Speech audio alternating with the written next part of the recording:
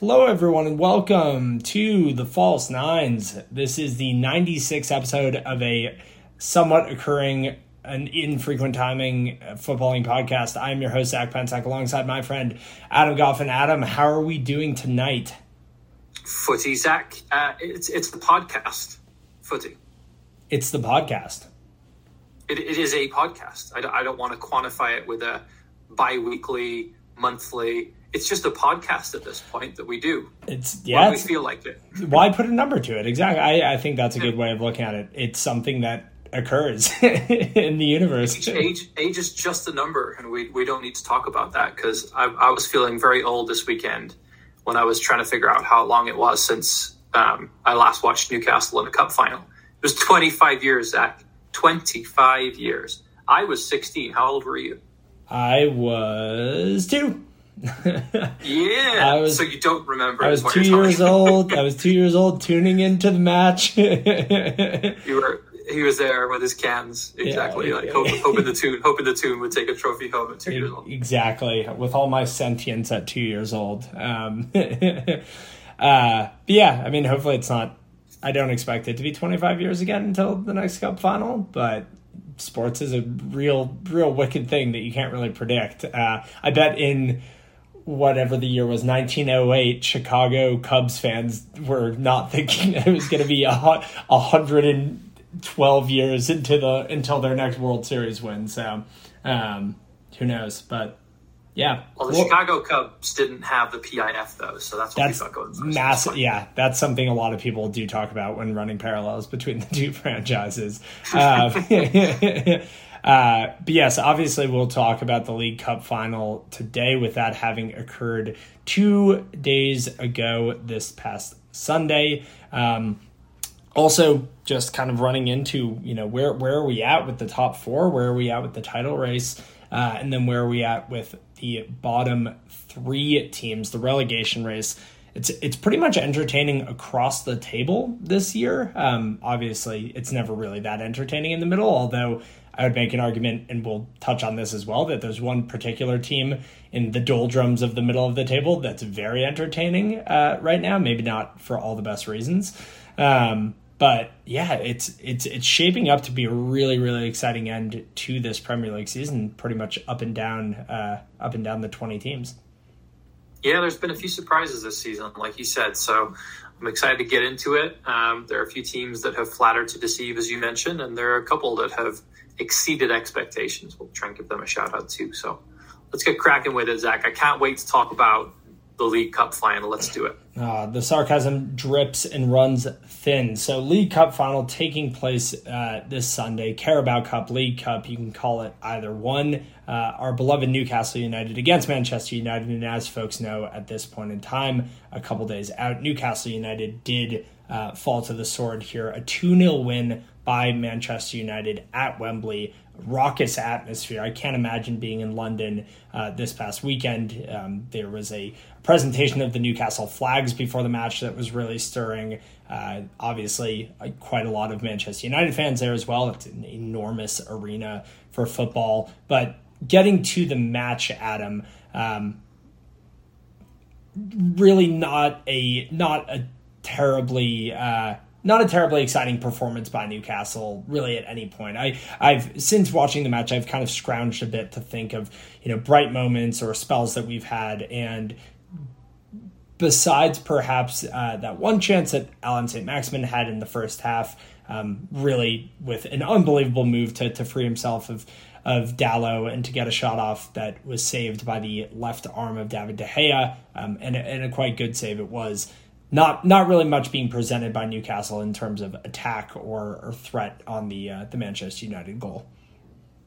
No, I would tend to agree there. And I think if you look at the statistics for the game, Newcastle had a bulk of possession, but I think that was largely down to the fact that they were 2-0 down at halftime and Manchester United invited them to attack them and sat back and said, hey, come break us down.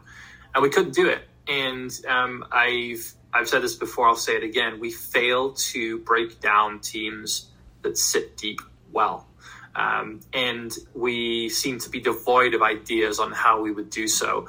I think the most dangerous that we tended to look was from set pieces or from those mazy runs from Alan St. Maximin, as you mentioned. I think he had probably our two best chances in the whole game. And as we know with Maxi, end product isn't always his specialty. So, I mean, overall, I think we gave it our best shot. I think that we were probably the second best team on the day.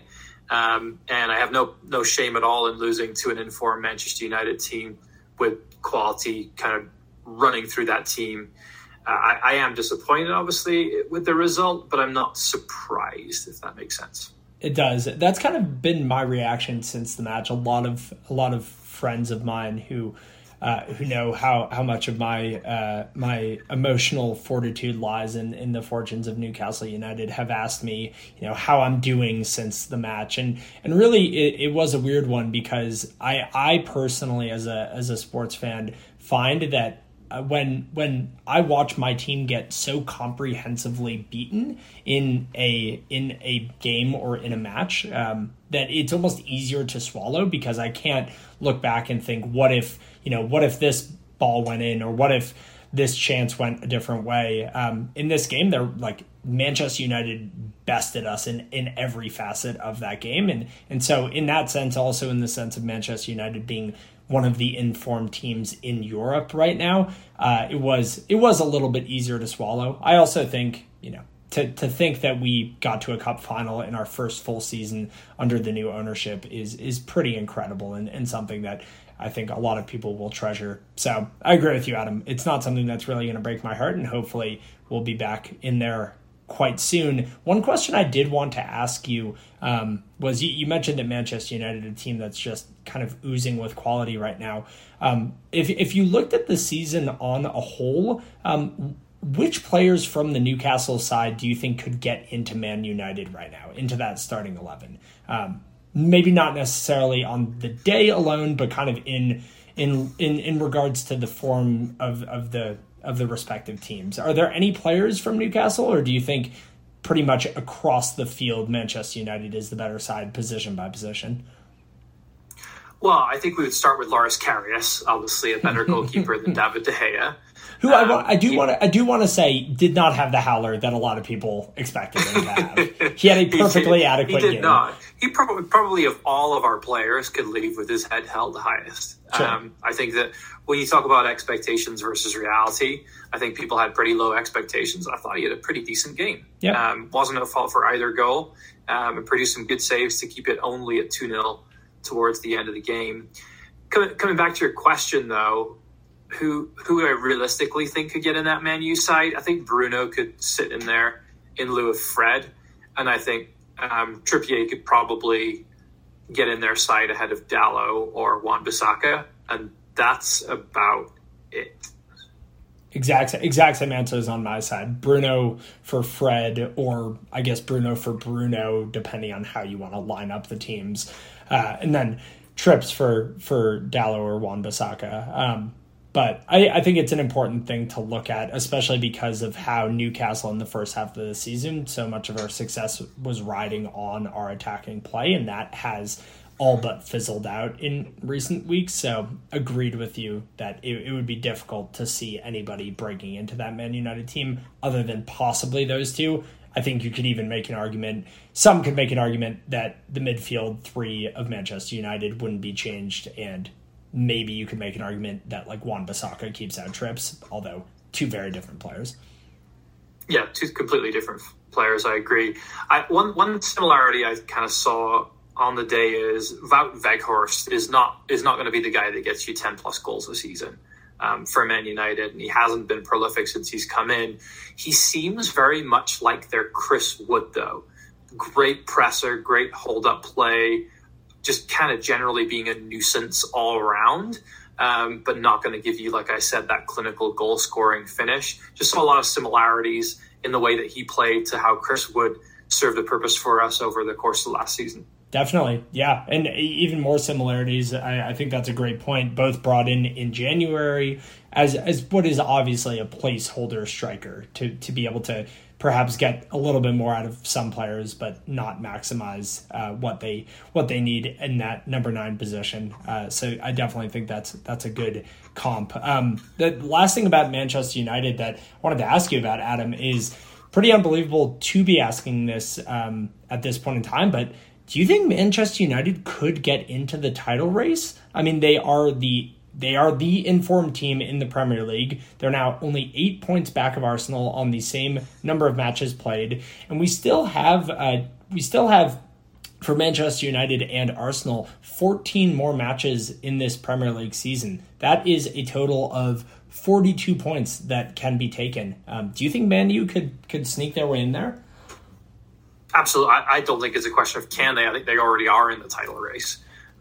This is a Man U team, like you said, who's in best form of any team in the league currently. Have a huge game this weekend at Anfield away at Liverpool, which I think is going to be a really tough one. Liverpool seems to be finding a little bit of form recently. So that'll be a big one for them. But if they can go there and win at Anfield, this Man United team is the real deal. Arsenal seem to be stuttering a little bit now as they get closer to the end of the season. And Manchester City have proven that they have a couple stinker games in them as well. So, as we go into the back end of the season, those teams have all got to play each other. Man U wins their game in hand. They're only 3 points behind City. So if City are in the title race, so are Manchester United. I think that's a great point. The one thing on Arsenal's side is that Manchester United and Arsenal have played both of their matches. They have split them I believe Arsenal has won both of those matches. But as you said, the form of the two teams is slightly different. Arsenal still picking up points, but Manchester United just seems so confident at the moment. They have perhaps the two most informed players in the Premier League, you could say. I'd say Marcus Rashford is the clear number 1 informed player in the Prem, and Casemiro is not too far behind. Watching him direct that Manchester United midfield is it's masterful. Not a dip in quality at all from his Real Madrid days. No, he's a player that I didn't get to see play a lot outside of the Champions League, and somebody who has a very punchable face, but seems to be a very good player. There it is. The best type of analysis you could give. Okay, Adam. I mean, he hurt my team, Zach.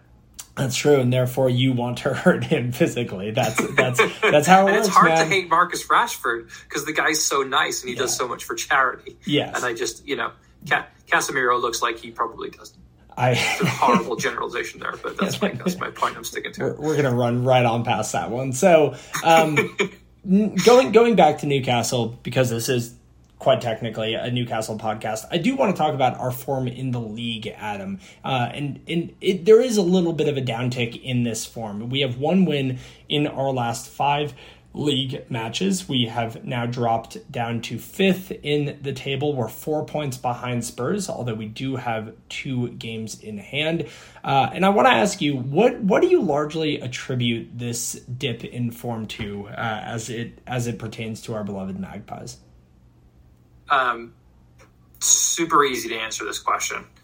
Misfiring strikers, lack of creativity in midfield that we didn't address in the January transfer window, and a 3-match ban for Bruno Guimaraes. Those are the 3 reasons why we have seen such a poor run of form. And in addition to that, I would fire this question back at you. When we started the season, we had a lot of draws. We were struggling to score. And we figured it out for a while and seemed to be scoring pretty freely. And now we're back to a spell of really struggling to score goals again. So what's the norm and what's the exception? Do you think this is a Newcastle team that struggles to score goals and then occasionally finds form and manages to do so? Or do you feel like we're a team that has goals in us and then occasionally goes through a poor run of form? It's a really, really good question. I think, unfortunately, the former seems to me to be the obvious answer. I think we're a side that can go on nice spells, but overall do not have a ton of goal scoring quality in the side week in and week out. And that's kind of what a point that I wanted to mention as to why we are kind of slowing down quite a bit right now. I think you look at players who contributed the most goals in the first half of the season, Miggy Almiron and Callum Wilson, combined 2 goals in the calendar year of 2023. Miggy has scored 1 in the new year, and Callum Wilson actually has only scored 1 goal since October. So it's gone even farther back for him, obviously World Cup break, but nonetheless, still a lot of matches played in November and December. And I think like this weekend was kind of a perfect display of the lack of depth that Newcastle has on the attacking side. We're down 2-0, and besides Isak, there's not any out-and-out attacking player that we had to bring in. I think I've always loved Jacob Murphy, but he's kind of this hybrid winger, wing-back, midfielder, not the guy who's going to bag you a ton of goals. We all know that. And I think that's it, is you look at Newcastle and you don't have a lot of out-and-out goal scorers. Alan St-Maximin is not an out-and-out goal scorer. Alexander Isak still needs to continue to adjust to the Premier League. Chris Wood is gone for what he was. And so there was never a lot of goals on this side. The Miggy run was unbelievable in the first half of the season, but we all knew that was a bit of an aberration. And so, yeah, I agree with you. There's a lack of creativity, and there's just kind of a lack of depth and quality. You look at a team like Arsenal, like Manchester United, like Manchester City, tons and tons of players who can get you that incisive pass, can get you that goal. Player like Jadon Sancho coming off the bench for Manchester United on the weekend, he was a player that for Borussia Dortmund was one of their largest goal scoring threats for a long period of time. I think that's what you need to really compete at the top of the table. Yeah, absolutely. I mean, to your point, the Jadon Sancho, Jacob Murphy comparison, I mean, you've got one player who's played in World Cups, who's played in Euros, who's played in a Champions League, and then you've got a player who is probably a good quality championship player or potentially a squad player in a Premier League side. And that's the difference what we had in terms of impact players off the bench. So I'm not surprised that we struggled a little bit in that game because we just don't quite have that squad depth yet. And it'll come. It'll come with investment. It'll come with time. It'll come hopefully by obeying financial fair play rules and not getting caught in some of the stuff that Manchester City are involved in right now.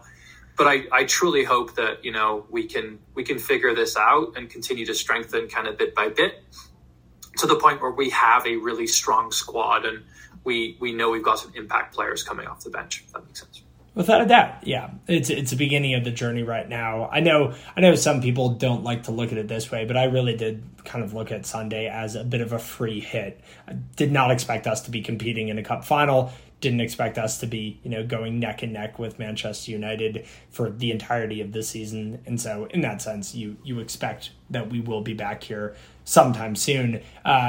On that note, though, in terms of what we need to be able to do this even better next season, what would you look at as the biggest areas of improvement needed for Newcastle in this upcoming summer transfer window? I think we talked a little bit about the creativity from midfield. So an attacking midfielder like a James Maddison that can link the play together. I think a left back is probably still something that we need. I don't think that Matty Target is the answer. Decent squad player. And I think Dan Burn, while a solid defender, is a center back and not a left back. And he's been playing out of position the entire season, doing pretty well in that role. But it was very evident that Antony was skinning him for pace alive. And then when you combine that on the left-hand side with Alan St-Maximin that doesn't always track back, you're asking a lot of a 6'7" Dan Burn against a pacey young attacker like an Antony. Yeah. I think final one I would mention is I think we need reinforcements at centre forward. Just saw that yesterday was Callum Wilson's 31st birthday. Getting on a bit now is old Callum. Looked a bit disinterested to me in the final and has been woefully out of form, as you mentioned, since the World Cup happened.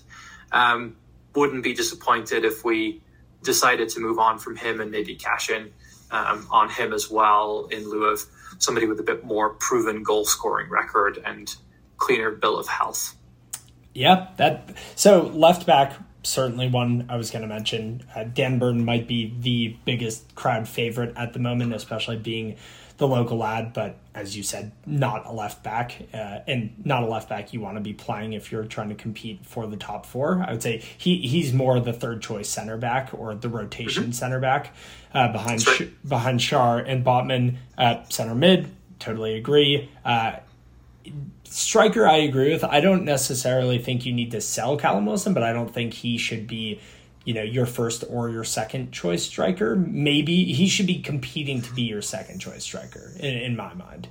With Isak, hopefully in full health next season and your definite number one leading the lines. That's why you spend the money on the young lad. The one other position that you didn't mention that pops out to me is I think both wings in attack need to be improved quite significantly. I think that Miggy Almiron should be competing for the right wing spot, but I don't think should be a shoo-in for that position. And I think, frankly, Allan St-Maximin's time is probably just about up at Newcastle. Another player that at times flatters to deceive, at times, is a great player to watch, can be one of the best one-on-one dribblers in the Premier League, but that game as a whole, although he did offer a couple of moments of brilliance, kind of was a perfect summation of how he just doesn't fit into the structure and the style that Eddie Howe wants to play. We're not looking for the the one-on-one dribbler who's going to get past five guys. We're looking for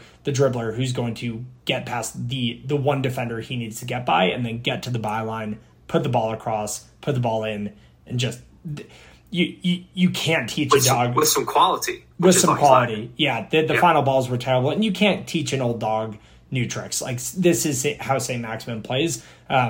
He will.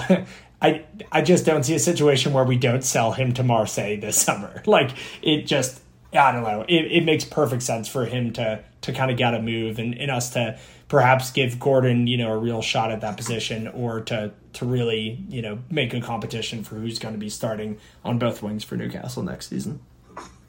Yep. A shameless plug for my article on Coming Home Newcastle that dropped today.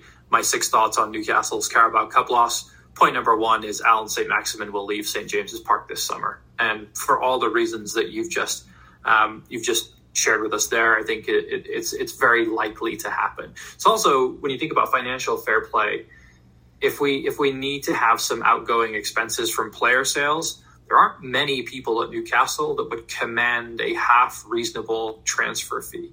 Maxi is one of them. Wilson's probably another one.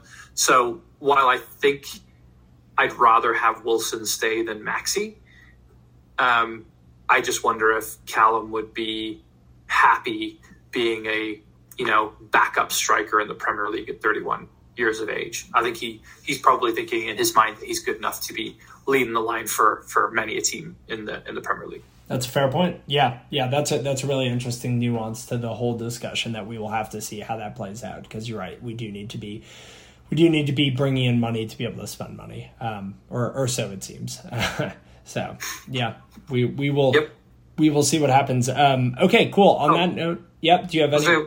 One last thing before we move on. Sure. It was awesome to get to watch Newcastle with you this weekend, my friend. I don't think we touched on that. We were there at the Celtic Market in downtown Denver together. Zach and I got to meet his lovely lady finally, Devin. Shout out to Devin, because he's probably not going to give a shout out to her on the podcast, so I will. Thank you. Great lady, and way too good for Zach. But I digress. Was fun watching the game with you. Wish it would have been a different result. But we had a good sing-song. 38 fans in total out to support the tune. It was a good time. Funny enough, when the Mile High Magpies group took our traditional halftime photo, I was making a beeline to the bathroom trying to beat the rush, and Devin is in the front of that. Devin is actually in the front of that photo in my stead. I forgot that. That's funny. Yeah, you're not even that. So it's 39 fans because you were in the toilet. Yeah, so I do need to. I will give a shout out to Devin as well, because she took my place in the Mile High Magpies photo right in front next to the banner. So. there you go. Was definitely good to have representation for my postal code. Okay, cool. Yeah, let's take a quick commercial break, and then we will hop back in with some other rundowns throughout the Premier League table.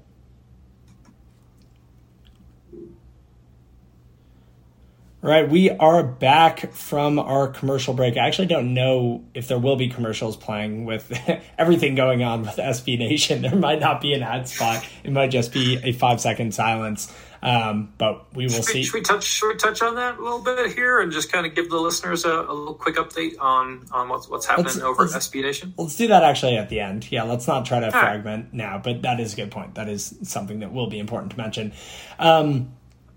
All right, so Adam, going down the Premier League table, I want to touch on, as I said before, one middle of the table side in particular, and that is a mid-table side that is Chelsea Football Club. I titled this section in Adam and my outline, "Let's All Laugh at Chelsea," because what there is to laugh about at the moment, Chelsea having picked up 3 points in their last 5 matches, that is tied with Crystal Palace for the worst points haul in the league over the last 5 matches. Chelsea is now sitting in 10th. They are closer to the relegation zone than they are to the Champions League. And just for the neutral, you see a team go out and spend $500 million since getting taken over by Todd Boehly and Clear Lake Financial last summer. Just exactly what you want to see happen if you're a supporter of any club besides Chelsea. Yeah, I'm surprised, to be honest, that this is happening, especially with the investment that they've had in 2 transfer windows. They spent more on players incoming than the PIF paid for Newcastle a year and a half ago. And that's just wild to me. Unbelievable. They already had a wealth of talent there, and to come in and buy so many of those players, I think a lot of people made the comparisons to it seem like kind of almost like fantasy football at one point. They're just going out and buying whoever they want, regardless of how much they cost. So it is humbling for Boehly, I think, but I worry a bit for Graham Potter. And I hate to say this because, as you know, I'm a huge Graham Potter fan.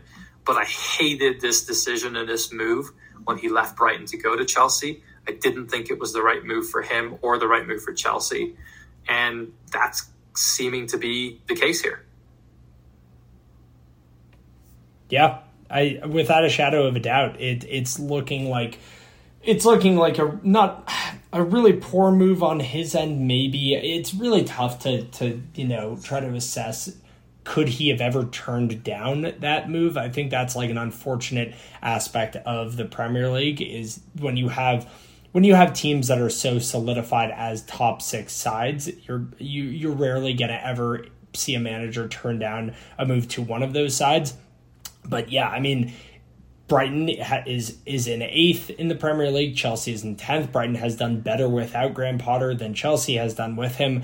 I wonder how much of the blame goes to Potter. This is something that I've kind of had some discussions and arguments with friends on. Is I stand behind the idea that with such little time and so many players being brought in, you cannot be giving too much of the blame to Potter for this team being unable to put together the results that they need. He's having to shuffle such a massive deck on a week-by-week basis. I think it comes down to players being unable to perform and unable to be getting results. That being said, I was recently talking to former co-host of the False Nines, Gus, who is a big Chelsea fan, and he made a really interesting point, which is that it's not necessarily the tactics of Potter that Chelsea fans have an issue with. It's his personality and his way of kind of, taking everything on the chin, saying, we have to trust the process, things will come together. And that's just not what Chelsea Football Club has been about since really being taken over by Roman Abramovich. You look back at their managers in the past decade, a lot of very fiery personalities, a lot of men who are willing to go out there, make pretty dramatic statements, kind of grabbing the headlines. And Graham Potter just doesn't have that as part of his disposition. So in that sense, I could see why Chelsea fans are tired of him. I don't think he should be fired or deserves to be fired, but I do.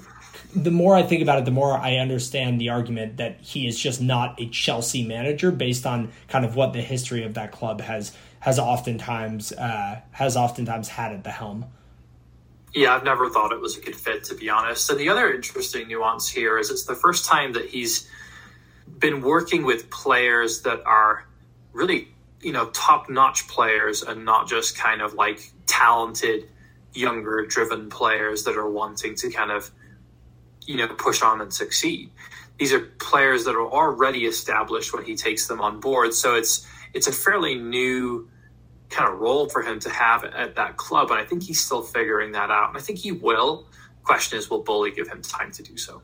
Yeah, it's a great point. It takes a completely different type of manager to be able to deal with those established personalities. That's why Spurs brought in Antonio Conte. That's why teams continue to bring in Jose Mourinho, Carlo Ancelotti, managers who have been there, who have done that, and have proved that they can deal with all the egos and the personalities in the room. So I think that's a really good point. That's not where Potter has made his name, and hopefully he's given time to make that name, but I could very, very well see Chelsea parting ways with him before the end of the year or in the summer and bringing in a new manager, giving him an entire transfer window. If that were to happen, where do you think Mr. Todd Boehly, he of the fantasy football ilk, goes next? You've tried the kind of up-and-coming British-English manager. Where do you go next? Do you go kind of big and try and bring in a huge name? Zinedine Zidane is somebody I know that's been linked with a lot of jobs. You think they go somewhere like that? That's exactly what I was thinking. Yeah, I think you bring in a big name to fit with the large names on the roster sheet.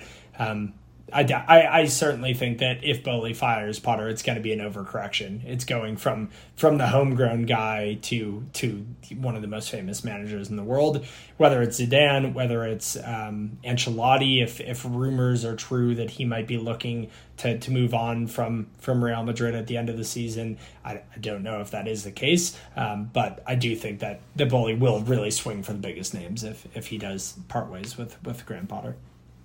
Yeah, that's where my head is as well. And, speaking of potential for Potter to leave, who are some players that you think are going to head for the exit door at Chelsea this summer? Well, the first name that pops into mind based on a lot of recent reports is Christian Pulisic, a player who's had a pretty awful experience at Chelsea, both through numerous injuries, through being unable to kind of crack into the preferred starting 11 for multiple managers, starting out with being brought on under Frank Lampard, going to Tuchel, getting no time under Tuchel, and now essentially the same thing under Graham Potter. I think Pulisic is all but gone at this point in time, and as a U.S. soccer fan, very, very glad that is the case. He needs to be getting consistent football as we go into the CONCACAF the CONCACAF summer next summer, and then the World Cup season in a few years.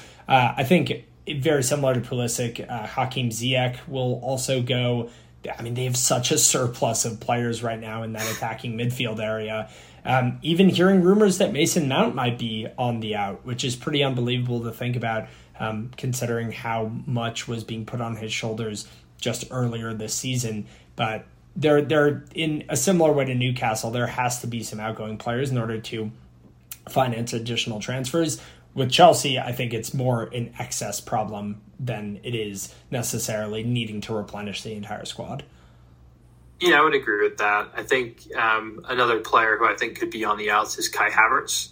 I think he's doesn't seem to be the solution there. I think they've really struggled with that kind of like center forward / number 9 to really lead the line for them.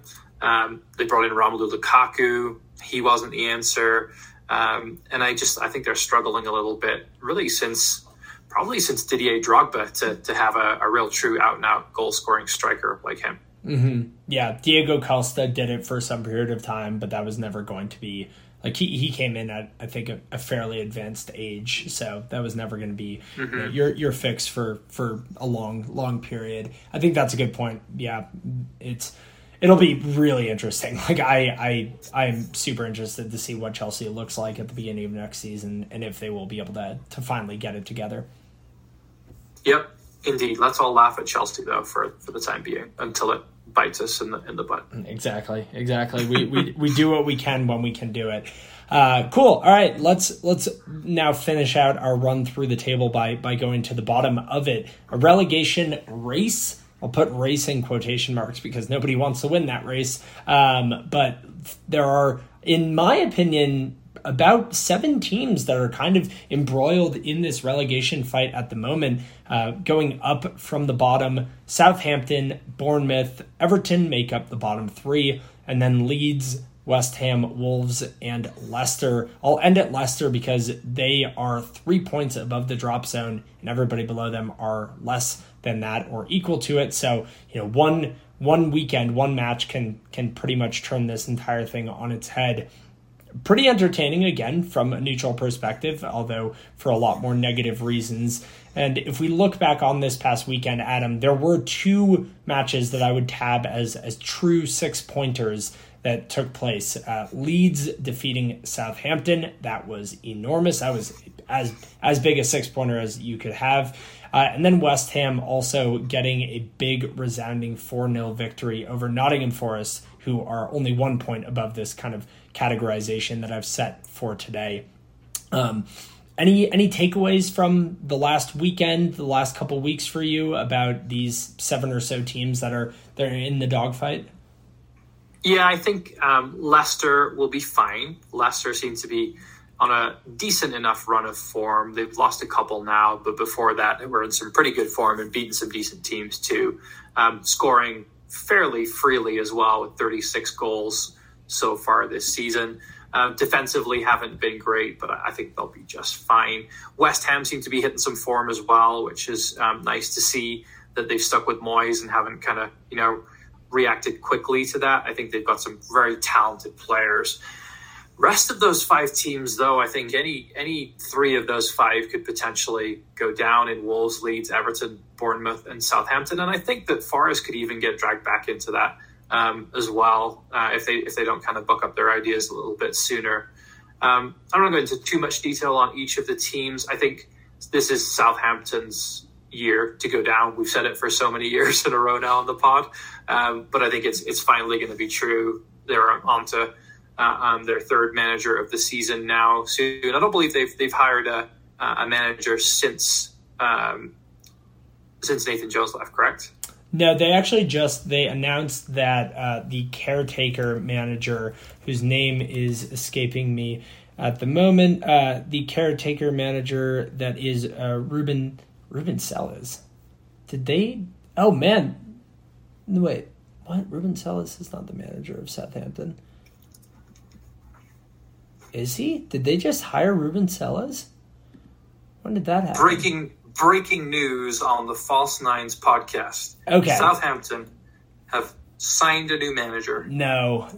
I'm giving you some time to look it up here. So yeah, I'm incorrect there. So yes, Ruben Sellés. That my mistake was I was misinterpreting headlines saying that he has been confirmed as the caretaker manager for the remainder of the season, not as the full-on next hire as the manager of Southampton. So apologies there for the interruption. But yes, as you were saying, Southampton, I do think this is the year for them to go down.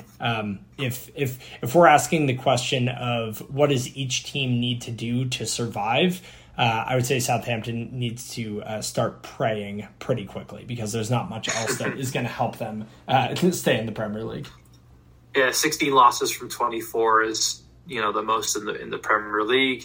They're struggling to score goals, only 19 on the season. They're letting goals in for fun too. So I think it's finally Southampton's year. And then if we had to predict right now between Wolves, Leeds, Everton, Bournemouth, I think it's Leeds and Bournemouth. I think Sean Dyche saves Everton and has that fairy tale story again because he knows how to do it. And I think Bournemouth just don't have the quality in the squad. And I think Leeds are a club also in a bit of turmoil right now. So with Jesse Marsch leaving, I think that Leeds are going to be struggling as well. Mm-hmm. Yeah, I agree. I had written down here that for Everton to survive, they just simply need to be playing Daichi ball, because that is what keeps teams in the Premier League. And I agree with you, despite the fact that Leeds are coming off a victory and Everton are coming off a defeat.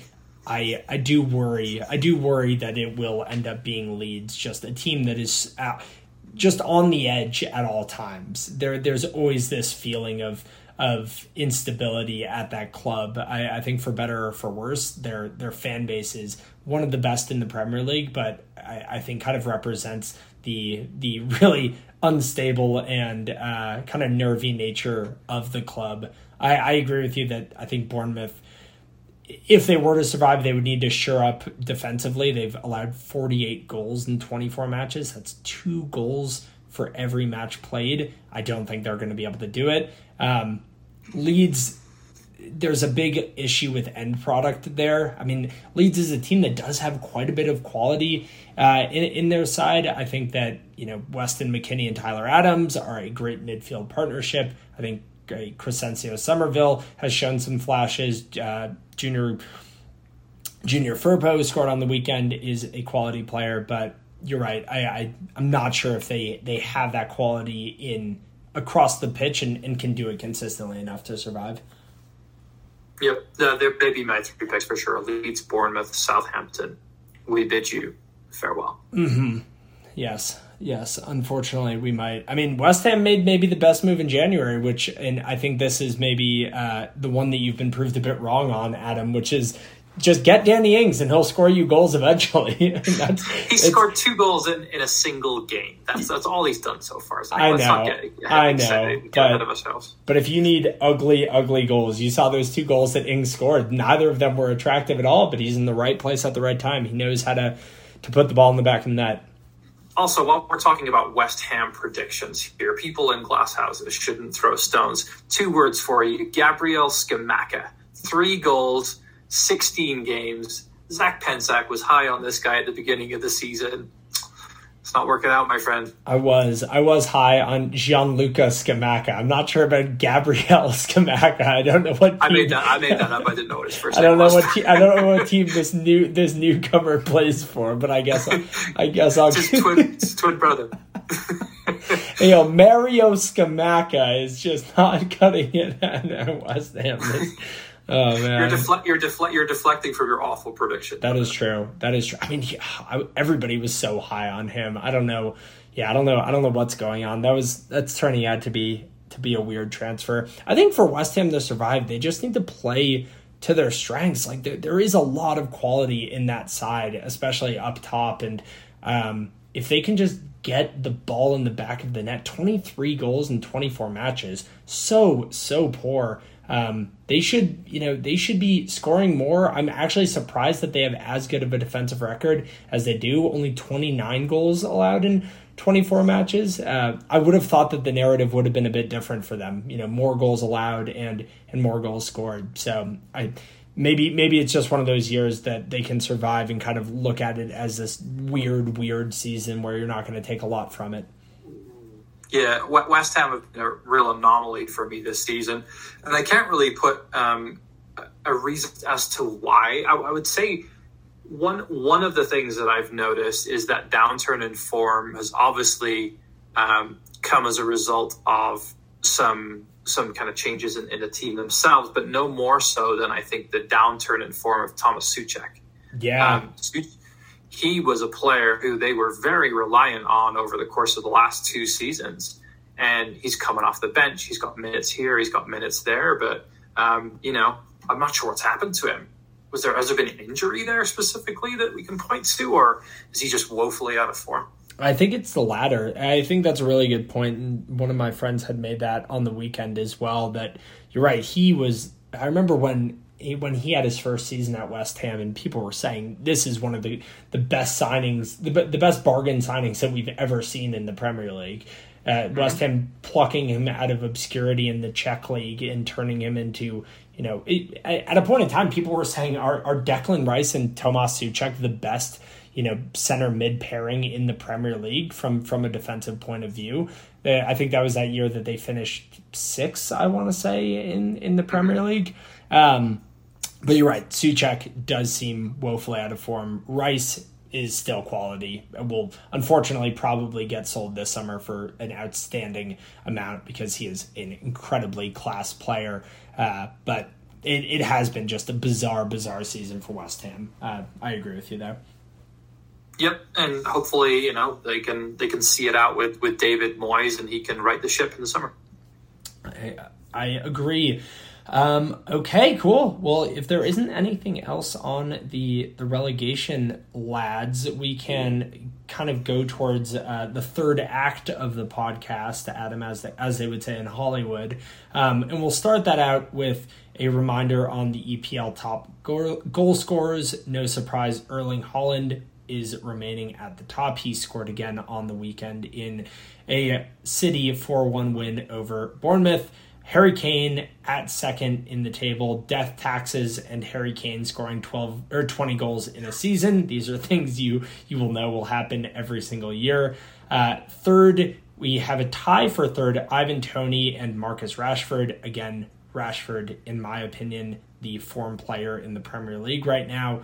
And then fifth, Alexander Mitrovic. He has 10 goals, so quite a bit behind Erling Haaland. Mitrovic has slowed down a bit on his goal scoring, although Fulham, one team we didn't mention, has not slowed down. What a season they are having. Fulham now up to 6th in the Premier League table, only 2 points behind Newcastle, and they have just won in the FA Cup today as well. So that is your goal scoring recap.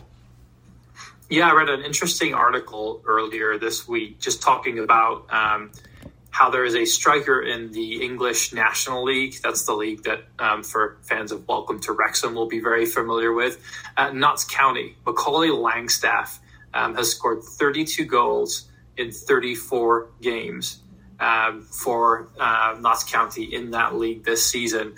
So there's kind of been some inside jokes with him being made that he will be the top goal scorer in all 5 professional English leagues at the end of the season, and is slightly better than Erling Haaland as a result. That said, 32 and 34 for Macaulay Langstaff are incredible, awesome. Erling Haaland has got 27 in 25 games. So he's scoring more than 1 a game. So I think if you look at averages there, I think Haaland still just shades it over Macaulay Langstaff.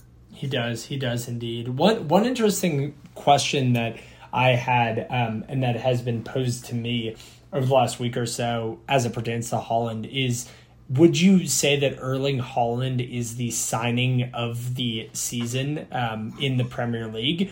And I ask this because I think there are multiple ways of kind of looking at what a signing of the season would mean, but I'll leave the question open to you, Adam, and then kind of give my interpretation next.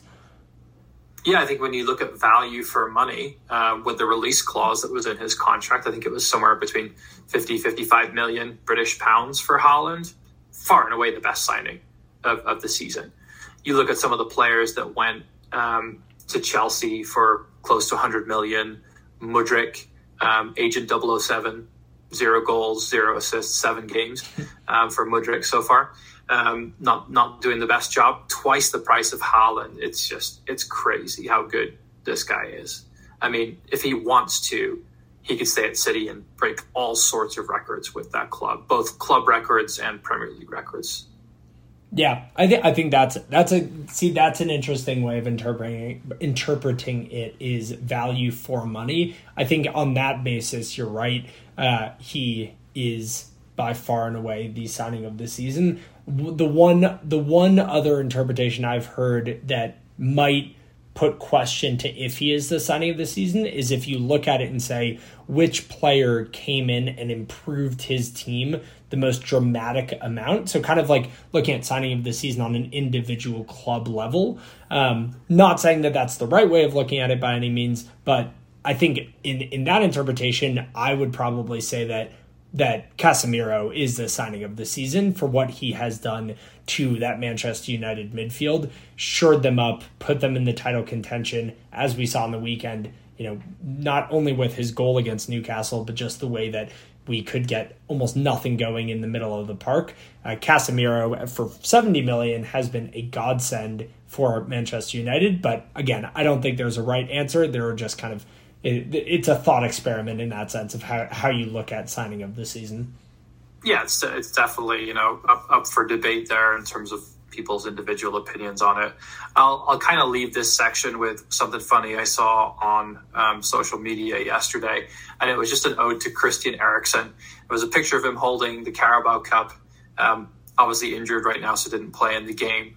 But the caption says, Christian Eriksen left Tottenham, died, came back to life, switched club twice, and still won a trophy before Harry Kane. that is dark humor, but humor nonetheless. They're all facts. I'm just stating facts here. That's so good. Oh man, fuck! I'm upset at how quickly I laughed at that. I should have at least tried to fake a groan or disappointment in that. But that's a good one. I think Senor Pensac will enjoy that one too. I was gonna say I'll have to give my dad a call. I was actually speaking to my dad a couple days ago about Spurs, and he was telling me that he just had a conversation with my brother, who's also a Spurs fan, and that he was like, in the 20-minute conversation that your brother and I had, neither of us could figure out how Tottenham Hotspur are fourth in the Premier League table. He was like, I watch every single match they play, and I cannot figure out how looking at our performances gives us the points we need to be fourth in the Premier League table. 4 wins out of 5. Can't argue with that. It's true.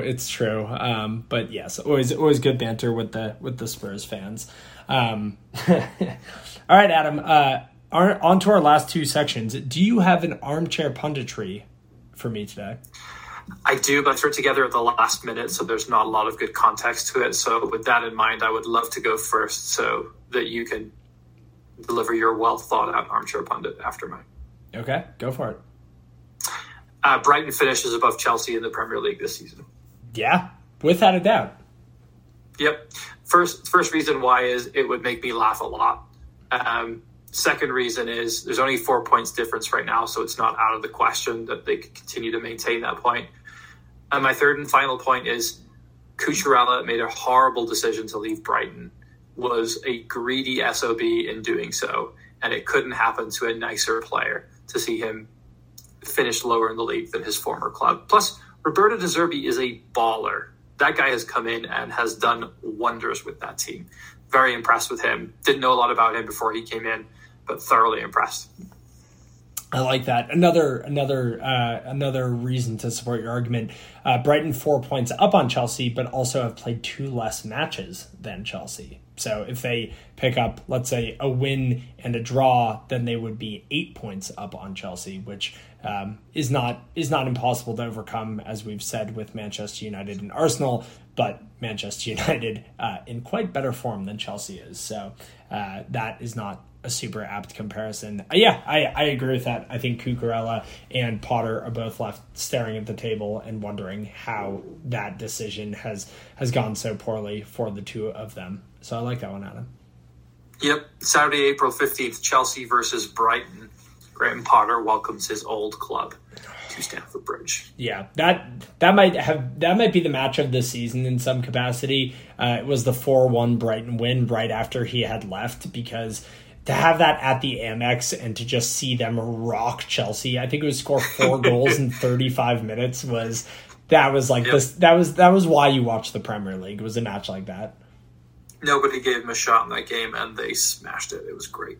It was excellent. Okay, Adam, I'm going with a scorching hot armchair pundit. It better be a non-flammable armchair, because I'm coming in with something real toasty. I think that at the end of this season, if Liverpool does not qualify for the Champions League, Jurgen Klopp will be leaving his post as Liverpool manager. Yeah, that wouldn't shock me.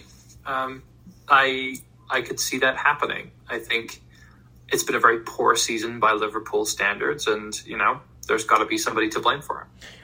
I agree with that, but I also look at it as outside of blaming somebody, I think that it's just time for it to happen. I've done some research on Jurgen Klopp's managerial career, and there have been these kind of similarities that people have drawn between the clubs he has managed, in the sense of it's a similar script. He is a unbelievably intense, enthusiastic, spirited, energetic manager. And there seems to be a trend of he is able to stay at a club for, I think, 5 or so seasons. And then there is a burnout that just inevitably happens. It's when you take, a lamp, and you put the light on at the highest possible brightness, and you just leave it on 24/7, and eventually that light will burn out. I think that that's kind of what Jurgen Klopp is. It's so high strung, it's so high energy, not only the way that his team plays with the gegenpress and with the way that Liverpool, really kind of thrives off closing down space and pressing unbelievably high, but also the way that he conducts himself. I just cannot see a way that somebody can physically do that year after year after year and not burn out eventually.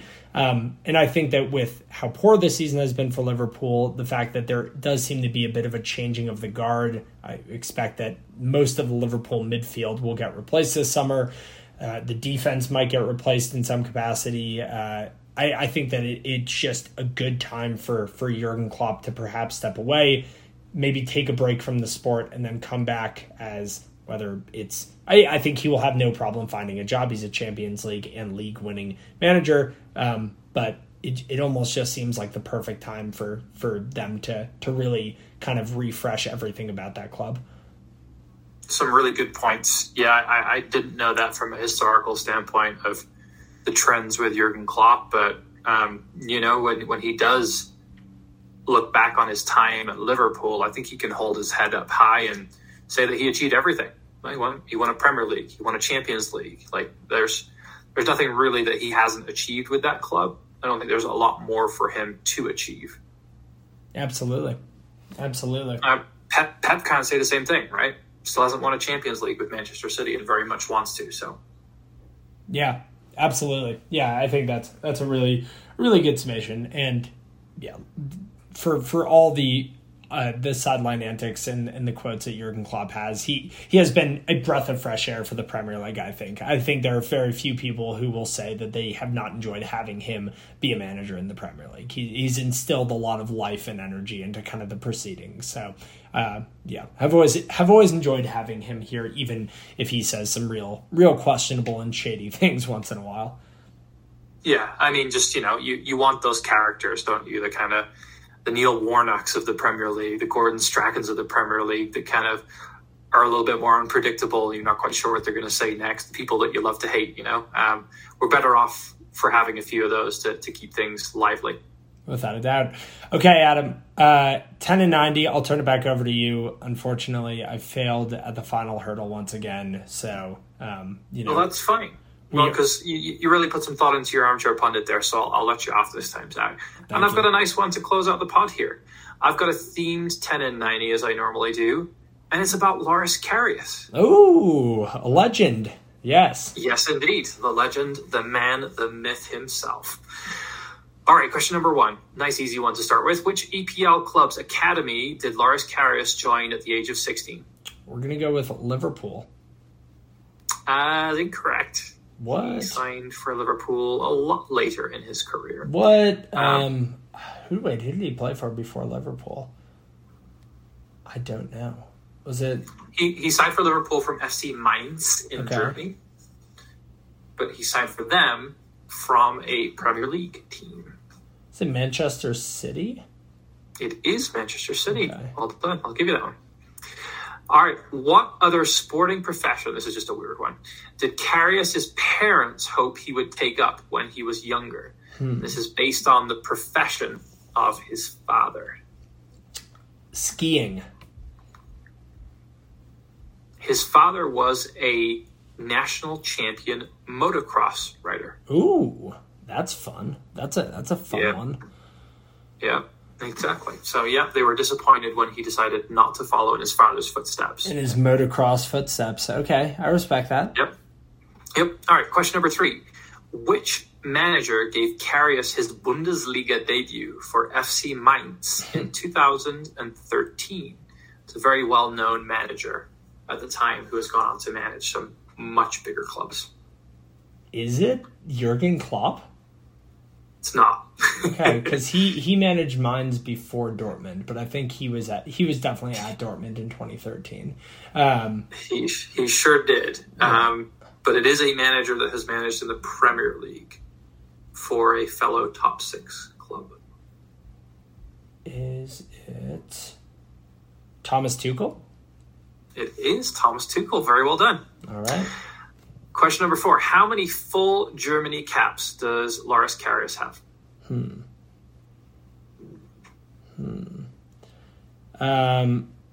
What will you give me on either side? 2. 2, okay. I'm going to go with 6 caps. It's a trick question. He has 0 full international caps. He has 1 under-21 German cap.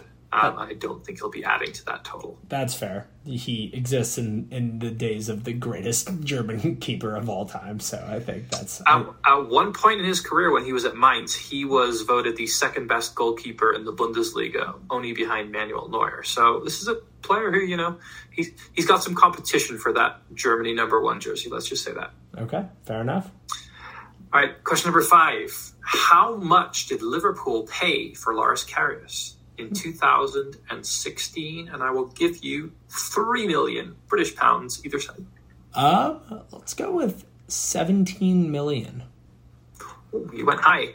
Only 4.75 million British pounds was the answer. Yeah. So bit of a bargain buy there. But yes, did not go down in Liverpool history. I was reading a lot about his form in the Champions League final. And a lot of people saying that he suffered a concussion earlier in that game, which was to blame for some of the goals that he conceded that were pretty poor. But has never made any excuses about it. Has never said, yeah, it's because of that. That's why it happened. Has just said, you play on, you feel like you can play the game and you do your very best. And it wasn't a great game for me. And I have a lot of respect for somebody that, doesn't use that as an excuse and just, continues to try and put forward the next best performance that they can. I agree. Yeah, it's unfortunate that his career, he will always be known for that game. But yeah, credit to him. I agree with you. It's good that he has been able to pick himself up and hopefully not have that haunt him for the remainder of his career. Takes a lot of mental strength to be able to overcome that, and kudos to him, like you said. All right, to close out the pod, as always, our Welsh word for the day. I'd like you to pronounce this Welsh word for me. GOLWR.